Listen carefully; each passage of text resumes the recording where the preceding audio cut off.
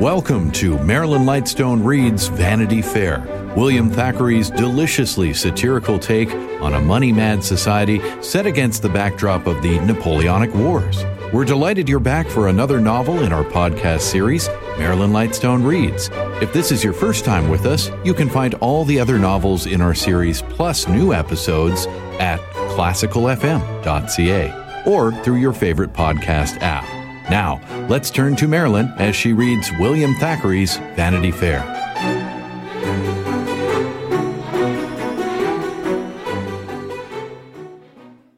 Chapter 30. The Girl I Left Behind Me. We do not claim to rank among the military novelists. Our place is with the non-combatants. When the decks are cleared for action, we go below and wait meekly. We shall go no farther with the regiment than to the city gate, and leaving Major O'Dowd there, come back to the Major's wife. The Major and his lady, who had not been invited to the ball, had more time to rest. "It's my belief, Peggy dear," said he, as he placidly pulled on his nightcap, "that there will be such a ball danced in a day or two as some of 'em have never seen. Call me at 1:30, Peggy dear, and see me things is ready." With which words the Major fell asleep. Mrs. O'Dowd, the good housewife, arrayed in curl papers and a camisole, did not sleep. She packed his travelling bag ready for the march, brushed his cloak and other uniform, and set them out in order, and stowed away in the cloak pockets a package of refreshments and a flask containing a pint of good cognac brandy. At 1:30, she woke up her Major and had a comfortable cup of coffee prepared for him. And who will deny that this worthy lady's preparations showed just as much affection as the tears and hysterics of more sensitive females, and that drinking coffee together while the bugles were sounding and the drums beating was more useful than any outpouring of sentiment could be? In consequence, the Major appeared on parade quite trim, fresh, and alert, his rosy face giving confidence to the troops. When the regiment marched by the balcony on which this brave woman stood to wave, the officers saluted her, and I dare say she would have liked to lead them personally into action. On Sundays, and at solemn times, Mrs. O'Dowd used to read with great gravity out of a large volume of her uncle the Dean's sermons. She now opened this volume. Perhaps she did not understand much of what she was reading, but any effort to sleep was in vain. Thus, Jack or Donald marches away to glory, stepping out briskly to the tune of "The Girl I Left Behind Me." It is she who remains, and suffers, and has leisure to brood and remember. Knowing how useless regrets are, Mrs. Rebecca wisely determined not to give way to sorrow, and bore the parting from her husband with equanimity. Indeed, Captain Rawdon was much more affected than she was. She had mastered this rude, coarse nature, and he loved and worshipped her. In all his life, he had never been so happy as during the past few months. All former delights of turf, mess, hunting field, and gambling table, all previous loves and courtships were quite insipid when compared to the matrimonial pleasures he had lately enjoyed. She had known how to divert him, and he had found his house 1,000 times more pleasant than any other place. And he cursed his past extravagances and vast debts, which must stand in the way of his wife's advancement. He had often groaned over these in midnight conversations with Rebecca, although as a bachelor they had never bothered him. Rebecca always knew how to conjure away these moods of melancholy. "Why, my stupid love," she would say, "we have not done with your aunt yet. Or when your Uncle Bute dies, I have another scheme.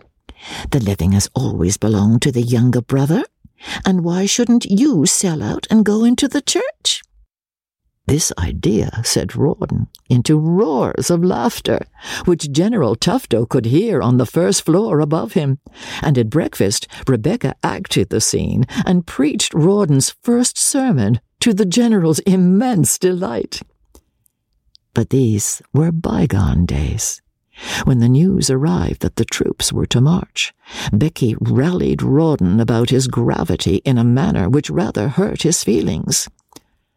It's not that I'm afraid, Becky," he said, with a tremor in his voice, "but if I fall, I leave one and perhaps two behind me whom I should wish to provide for, as I brought 'em into this scrape."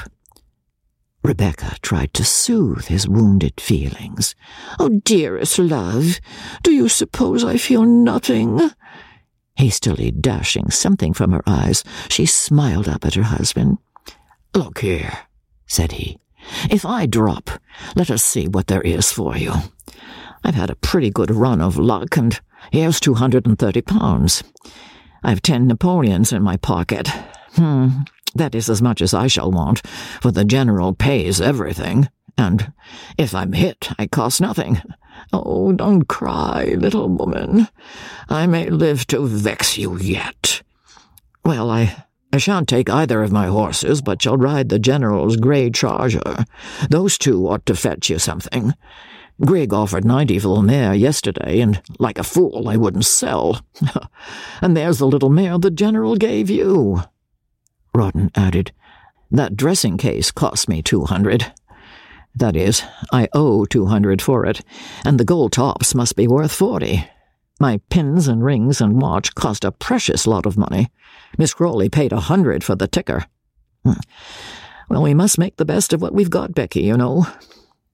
And so Captain Crawley, who had seldom thought about anything but himself until love had mastered him, went through his effects, striving to see how they might be turned into money for his wife if any accident should befall him. He wrote them down in his big schoolboy handwriting. "My double barrel by Manton, 40 guineas. My driving cloak lined with sable fur, £50.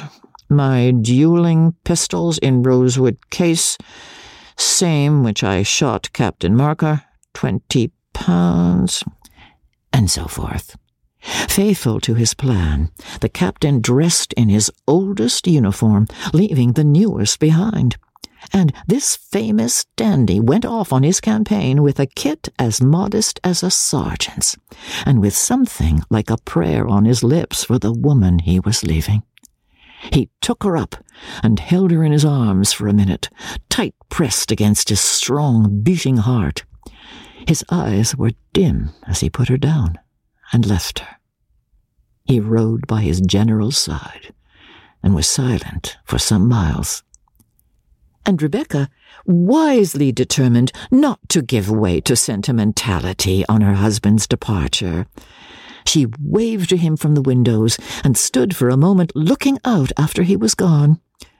The cathedral towers were just beginning to blush in the sunrise. There had been no rest for her that night. She was still in her pretty ball dress, with dark circles round her eyes. "Oh, what a fright I look," she said, examining herself in the glass. So she took off her pink dress, in doing which a note fell out from her corsage. She picked it up with a smile and locked it into her dressing box. Then she went to bed and slept very comfortably. The town was quiet when she woke up at 10 o'clock. She resumed Rawdon's calculations of the night before, should the worst happen. She was pretty well to do. There were her own trinkets as well as her husband's things. Rawdon had been generous to her, and the general, her slave and worshipper, had made her many handsome presents of cashmere shawls and jewelry. As for tickers, as poor Rawdon called watches, her apartments were alive with their clicking. For when she happened to mention one night that hers was not working, next morning there came to her a little watch charmingly set with turquoises, and another covered with pearls. General Tufto had bought one, and Captain Osborne had gallantly presented the other. So, Mrs. Rebecca found she might reckon on £600 or £700 at the very least, and she passed an agreeable morning ordering and locking up her property. In Rawdon's pocketbook was a draft for £20 on Osborne's banker. This made her think about Mrs. Osborne. "I will go and get this cashed," she said, "and pay a visit afterwards to poor little Emmy." If this is a novel without a hero, at least let us lay claim to a heroine. No man in the British Army, not the great Duke himself, could be more cool or collected in the presence of doubts and difficulties than this indomitable little woman. And there was another non-combatant whose emotions we have a right to know. This was our friend, the ex-collector of Bogley Walla, who was woken by the sounding of the bugles in the early morning, and by Captain Dobbin, who insisted on shaking hands with him before his departure. "Oh, very kind of you," said Joss, yawning and wishing the captain at the deuce. I didn't like to go off without saying goodbye," Dobbin said, in an incoherent manner, "because, you know, some of us mayn't come back again, and, that sort of thing, you know." "Oh, what do you mean?" Joss asked, rubbing his eyes. The captain did not hear him, for he was looking in the direction of George's apartments, biting his nails and showing signs of great inward emotion. Joss had always had rather a mean opinion of the captain, and now began to think his courage was failing. "What can I do for you, Dobbin?" he said, in a sarcastic tone. We march in a quarter of an hour," the captain replied, "and neither George nor I may ever come back. Mind, do not stir from this town until you see how things go. Stay here and make sure no harm comes to your sister. If anything happens to George, remember she has no one but you in the world to look to. If it goes wrong with the army, see her safe back to England, and promise me that you will never desert her. I know you won't. Have you enough gold to return to England in case of a misfortune?" "Oh, sir," said Joss majestically, "when I want money, I know where to ask for it. And as for my sister, you needn't tell me how I ought to behave to her." "You speak like a man of spirit, Joss," the other answered good-naturedly, "and I am glad that George can leave her in such good hands. So, I may give him your word that you will stand by her?" "Of course, of course," answered Mr. Joss. "And you'll see her safe out of Brussels in the event of a defeat?" "A defeat? Oh, damn it, sir! It's impossible! Don't try and frighten me!" the hero cried. Dobbin's mind was thus set at ease. But if he expected to get any personal comfort from having one more view of Amelia before marching away, his selfishness was punished.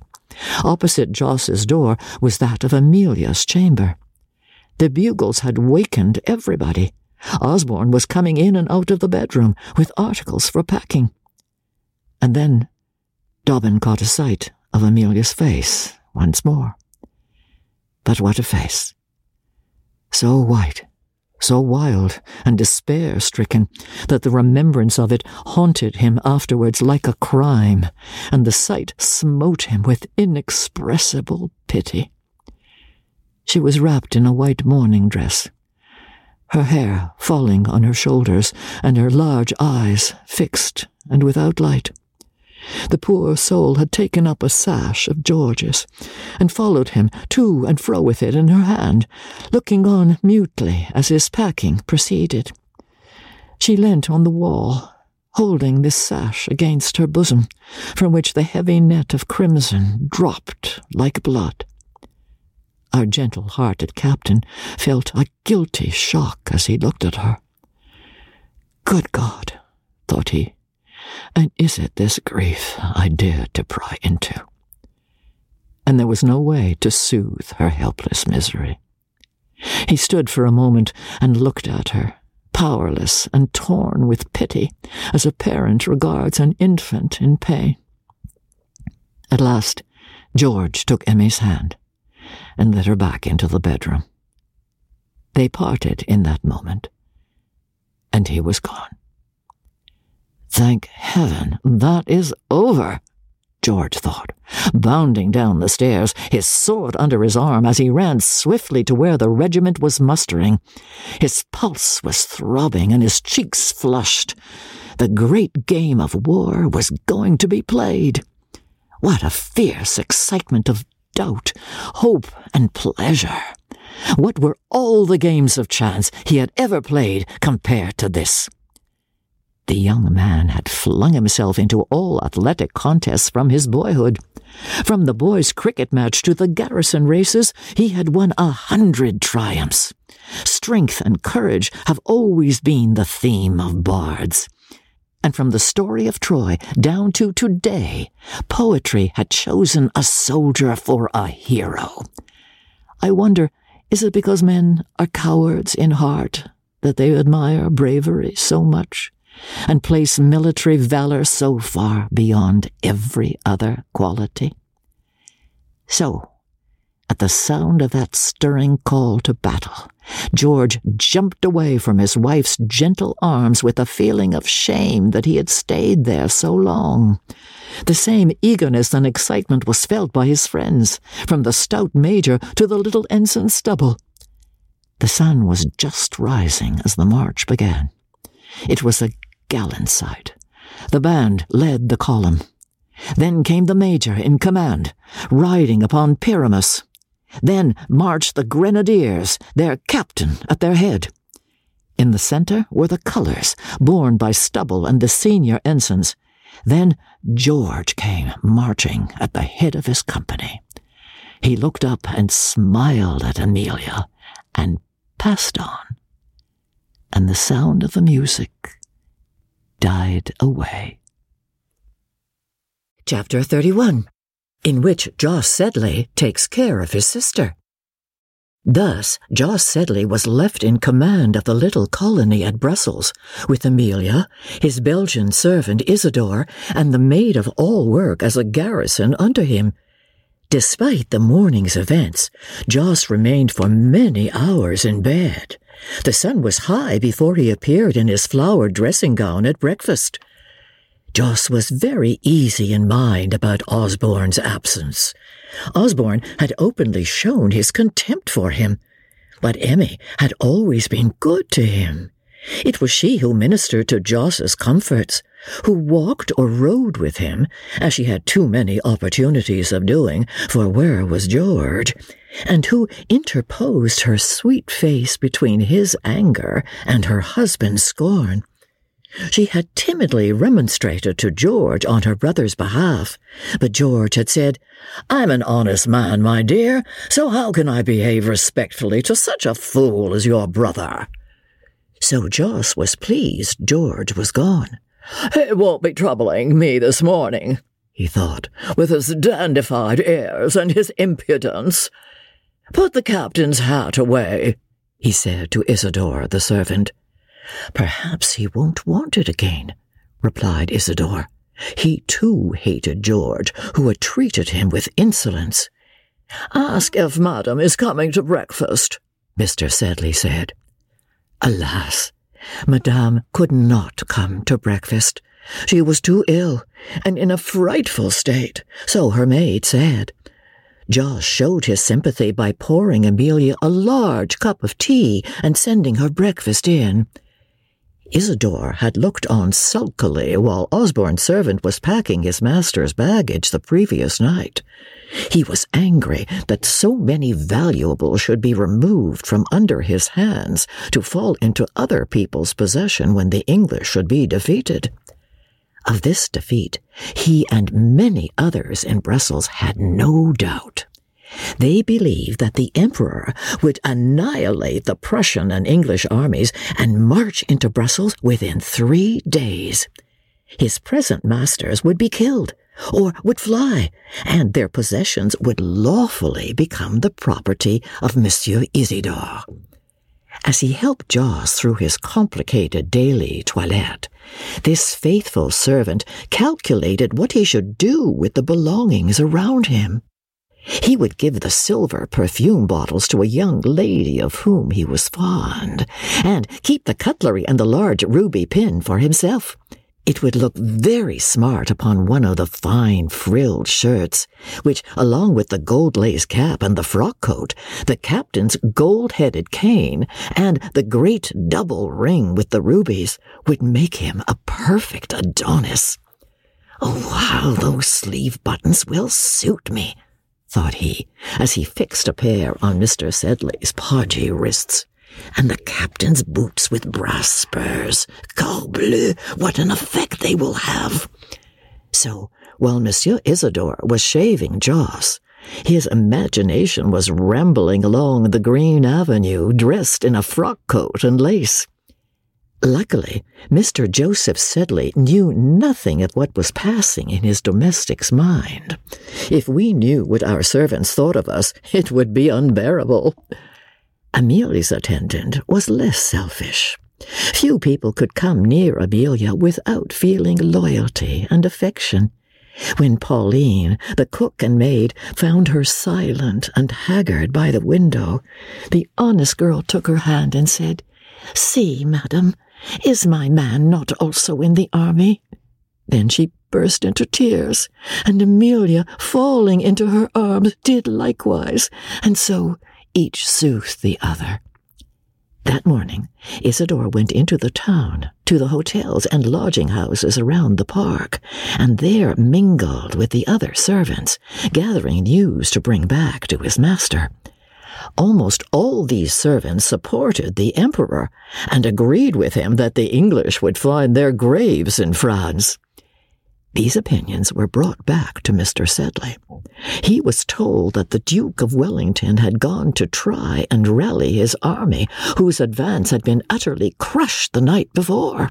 "Crushed, pshaw," said Joss, whose heart was pretty stout at breakfast-time. "The Duke has gone to beat the Emperor, as he has beaten all his generals. His papers are burned, his things are removed, and his quarters are being got ready for the Duke of Dalmatia," Isidore replied. "I had it from his own maître d'hôtel. Milord Duke de Richmont's people are packing up everything. His Grace has fled already, and the Duchess is only waiting to see the plate pack to join the King of France at Ostend." "The King of France is that Ghent fellow," replied Joss, pretending incredulity. "Oh, he fled last night to Bruges, and embarks today from Ostend. The Duke de Berry is taken prisoner. Those who wish to be safe had better go soon, for the dikes will be opened tomorrow, and who can fly when the whole country is under water?" "Nonsense, sir. We are 3-1 against Boney's force," Mr. Sedley objected. "And the Austrians and the Russians are on the march. He shall be crushed. The Prussians were 3-1 at Jena, and he took their kingdom in a week. They were 6-1 at Montmirail, and he scattered them like sheep. No mercy will be shown to the English." Joss, if not seriously alarmed, was at least considerably disturbed. "Oh, give me my coat, sir," said he, "and follow me. I will go myself and learn the truth of these reports." Isidore was furious as Joss put on the braided frock. "Milord had better not wear that military coat," said he. "The Frenchmen have sworn not to show any mercy to a single British soldier." "Oh, silence, sirrah," said Joss resolutely, just as Mrs. Rawdon Crawley entered without ringing. She had come to visit Amelia. Rebecca was dressed very neatly, as usual, and her pink, smiling cheeks were pleasant to look at on a day when everybody else's face wore anxiety and gloom. She laughed at Joss's struggles to thrust himself into the coat. "Are you preparing to join the army, Mr. Joseph?" she said. "Is there to be nobody left in Brussels to protect us poor women?" Joss succeeded in plunging into the coat and stuttered excuses to his fair visitor. How was she after the events of the morning? Monsieur Isidore disappeared. "How good of you to ask," said she, pressing one of his hands in her own. "How cool and collected you look when everybody else is frightened. How is dear little Emmy? It must have been an awful parting." "Oh, tremendous," Joss said. "You men can bear anything," she replied. "Danger is nothing to you. Admit that you were going to join the army and leave us to our fate. I know you were. I was so frightened when I thought of it. For I do sometimes think of you when I am alone, Mr. Joseph, that I ran here immediately to beg you not to fly from us." This speech meant, "My dear sir, should a retreat be necessary, you have a very comfortable carriage in which I propose to take a seat." I don't know whether Joss understood this, but he was deeply mortified by her having ignored him at Brussels. He had scarcely ever been invited to Rebecca's parties. "Ah," he thought, "now that she wants me, she comes to me. When there is nobody else in the way, she can think about Joseph Sedley." But he also felt flattered at Rebecca's talk of his courage. Blushing, he put on an air of importance. "I should like to see the action," he said. "Every man of spirit would, you know. I've seen a little service in India, but nothing on this grand scale." "You men would sacrifice anything for a pleasure," Rebecca answered. "Captain Crawley left me this morning as gay as if he were going to a hunting party. What do any of you care for the agonies of a poor, forsaken woman? Oh, dear Mr. Sedley, I have come to you for comfort. I have been praying all morning. I tremble at the frightful danger in which our brave troops are rushing, and I come here for shelter and find my last remaining friends bent upon plunging into the dreadful scene." "My dear madam," Joss replied, now quite soothed, "Oh, don't be alarmed. I only said I should like to go, but my duty keeps me here. I can't leave poor Amelia."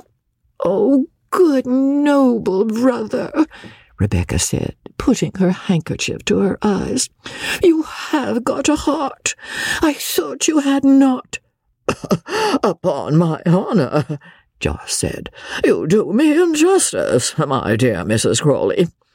"Your heart is true to your sister, but I remember 2 years ago when it was false to me," Rebecca said, turning away to the window. Josh blushed violently. His heart began to thump. He recalled the days when he had fled from her and the passion which had once inflamed him. "I know you think me ungrateful," Rebecca continued in a low, tremulous voice. "Your coldness, your averted looks proved it to me. But there were reasons why I should avoid you. Do you think my husband was inclined to welcome you? The only unkind words I have ever had from him have been about you, and most cruel words they were." "Well, good gracious, but I have done nothing," said Joss in a flurry of pleasure and perplexity. "Is jealousy nothing?" said Rebecca. "He makes me miserable about you, and whatever it might have been once, my heart is all his. I am innocent now. Am I not, Mr. Sedley?" Joss's blood tingled with delight. 1 or 2 knowing, tender glances of her eyes, and his heart was inflamed again, and his doubts forgotten. Have not wiser men been fooled by women? If the worst comes to the worst, Becky thought, I have a seat in his barouche. There is no knowing what declarations of love Mr. Joseph might have begun if Isidore the valet had not reappeared. Joss almost choked with the emotion that he had to restrain. Rebecca thought that it was time for her to comfort her dearest Amelia. "Au revoir," she said, kissing her hand to Jos, and tapped gently at Amelia's door. As she entered and closed the door on herself, he sank down in a chair and sighed. "That coat is very tight for milor," Isidore said, but his master heard him not. His thoughts were glowing in contemplation of the enchanting Rebecca. Then, shrinking guiltily before the vision of the jealous Rawdon Crawley, with his fierce mustachios and his terrible dueling pistols. Rebecca's appearance struck Amelia with terror. It recalled her to the memory of yesterday. In her fears, she had forgotten Rebecca and her jealousy. How long had that poor girl been on her knees? What hours of speechless prayer had she passed?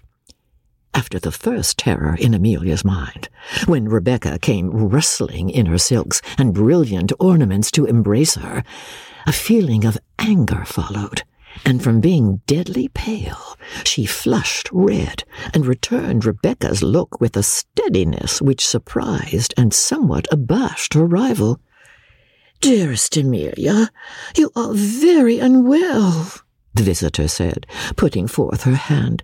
"What is it?" Amelia drew back her hand and trembled all over. "Why are you here, Rebecca?" she said. Her solemn glances troubled her visitor.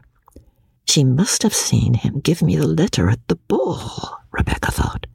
"Don't be agitated, dear Amelia," she said. "I came only to see if you were well." "Are you well? I dare say you are. You don't love your husband. You would not be here if you did. Tell me, Rebecca, did I ever do you anything but kindness?" "Oh, indeed, Amelia, no. When you were poor, who befriended you? Was I not a sister to you? You saw us all in happier days before he married me. I was all in all then to him, or would he have given up his fortune and his family as he nobly did to make me happy? Why did you come between my love and me? Why did you take my darling's heart from me, my own husband? Do you think you could love him as I did? His love was everything to me. You knew it and wanted to rob me of it. For shame, Rebecca, false friend and false wife." "Amelia, I protest before God, I have done my husband no wrong," Rebecca said. "Have you done me no wrong, Rebecca? You did not succeed, but you tried." "She knows nothing," Rebecca thought. "He came back to me," said Amelia. "I knew he would. I knew that no flattery could keep him from me long. I knew he would come. I prayed that he should." The poor girl spoke with a spirit which Rebecca had never before seen in her. "But what have I done to you," Amelia continued, "that you should try and take him from me? I had him for only 6 weeks. From the very first day of our marriage, you blighted it. Now he is gone. Are you come to see how unhappy I am? You might have spared me today." I never came here," interposed Rebecca. No, you didn't come. You took him away. Are you come to fetch him from me?" she continued in a wilder tone. "He was here, but he is gone now. There on that very sofa he sat. Don't touch it. I was on his knee, and my arms were round his neck, and we prayed. Yes, he was here, and they took him away, but he promised to come back." "He will come back, my dear," said Rebecca, touched in spite of herself. "Look," said Amelia, "this is his sash. Isn't it a pretty colour?" And she took up the fringe and kissed it. She had tied it round her waist earlier. She had forgotten her anger, her jealousy, the very presence of her rival, seemingly. for she walked silently and almost smiling towards the bed and began to smooth down George's pillow. Rebecca, too, walked silently away. "How is Amelia?" asked Jos. "There should be somebody with her," said Rebecca. "I think she is very unwell." She went away gravely, refusing Mr. Sedley's entreaties to stay to dinner. Rebecca was of a good-natured and obliging disposition, and she liked Amelia rather than otherwise. Meeting Mrs. O'Dowd in the park, Rebecca accosted her to her surprise, and telling her that poor little Mrs. Osborne was almost mad with grief, she sent off the Irishwoman to see if she could console her. Becky watched her go with a smile. "I'm glad to see you so cheerful," thought Peggy. "It's not you that will cry your eyes out." And with this, she hastened to Mrs. Osborne's lodgings, where she found Amelia almost crazy with grief. "You must bear up, Amelia, dear," the Major's wife said kindly, "for he mustn't find you ill when he sends for you after the victory. You're not the only woman in the hands of God this day." "I know that. I am very wicked, very weak," Amelia said. However, she was the better for this company. Their hearts were with the column as it marched farther and farther away. Dreadful anguish, fears and griefs unspeakable followed the regiment. War taxes both alike, and takes the blood of the men and the tears of the women. At 2:30, the dinner hour arrived. Warriors may fight and perish, but Jos must dine. He came into Amelia's room to coax her to eat. "The soup is very good. Do try, Emmy," he said, and kissed her hand. Except at her wedding, he had not done that for years. "You are very kind, Joseph," she said. "But if you please, I will stay in my room today." However, Mrs. O'Dowd thought she would keep Mr. Jos company, so the two sat down to their meal. Jos's spirits rose with his food. "We'll drink to O'Dowd and the brave soldiers," said he, bowing gallantly. "Fill Mrs. O'Dowd's glass, Isidore." But Isidore started, and the Major's wife laid down her knife and fork. The windows were open, and a dull, distant sound came from the south. "What is it?" said Jos. "Why don't you pour, you rascal?" "C'est le feu," said Isidore, running to the balcony. "Oh, God defend us! It's cannon!" Mrs. O'Dowd cried, following him to the window. 1,000 anxious faces might have been seen looking from other casements, and presently it seemed as if the whole population of the city rushed into the streets. Thanks for listening to Marilyn Lightstone Reads Vanity Fair. This episode was produced by Justin Eacock, executive producer Moses Neimer. This is the latest book in our podcast series, Marilyn Lightstone Reads. Other selections include Showboat, Anne of Green Gables, The Age of Innocence, Pride and Prejudice, and The Woman in White. You can also help support this podcast by recommending it to your friends and leaving a 5-star review in your preferred podcast store. And while you're there, look for a variety of other quality podcasts proudly presented by the Zoomer Podcast Network.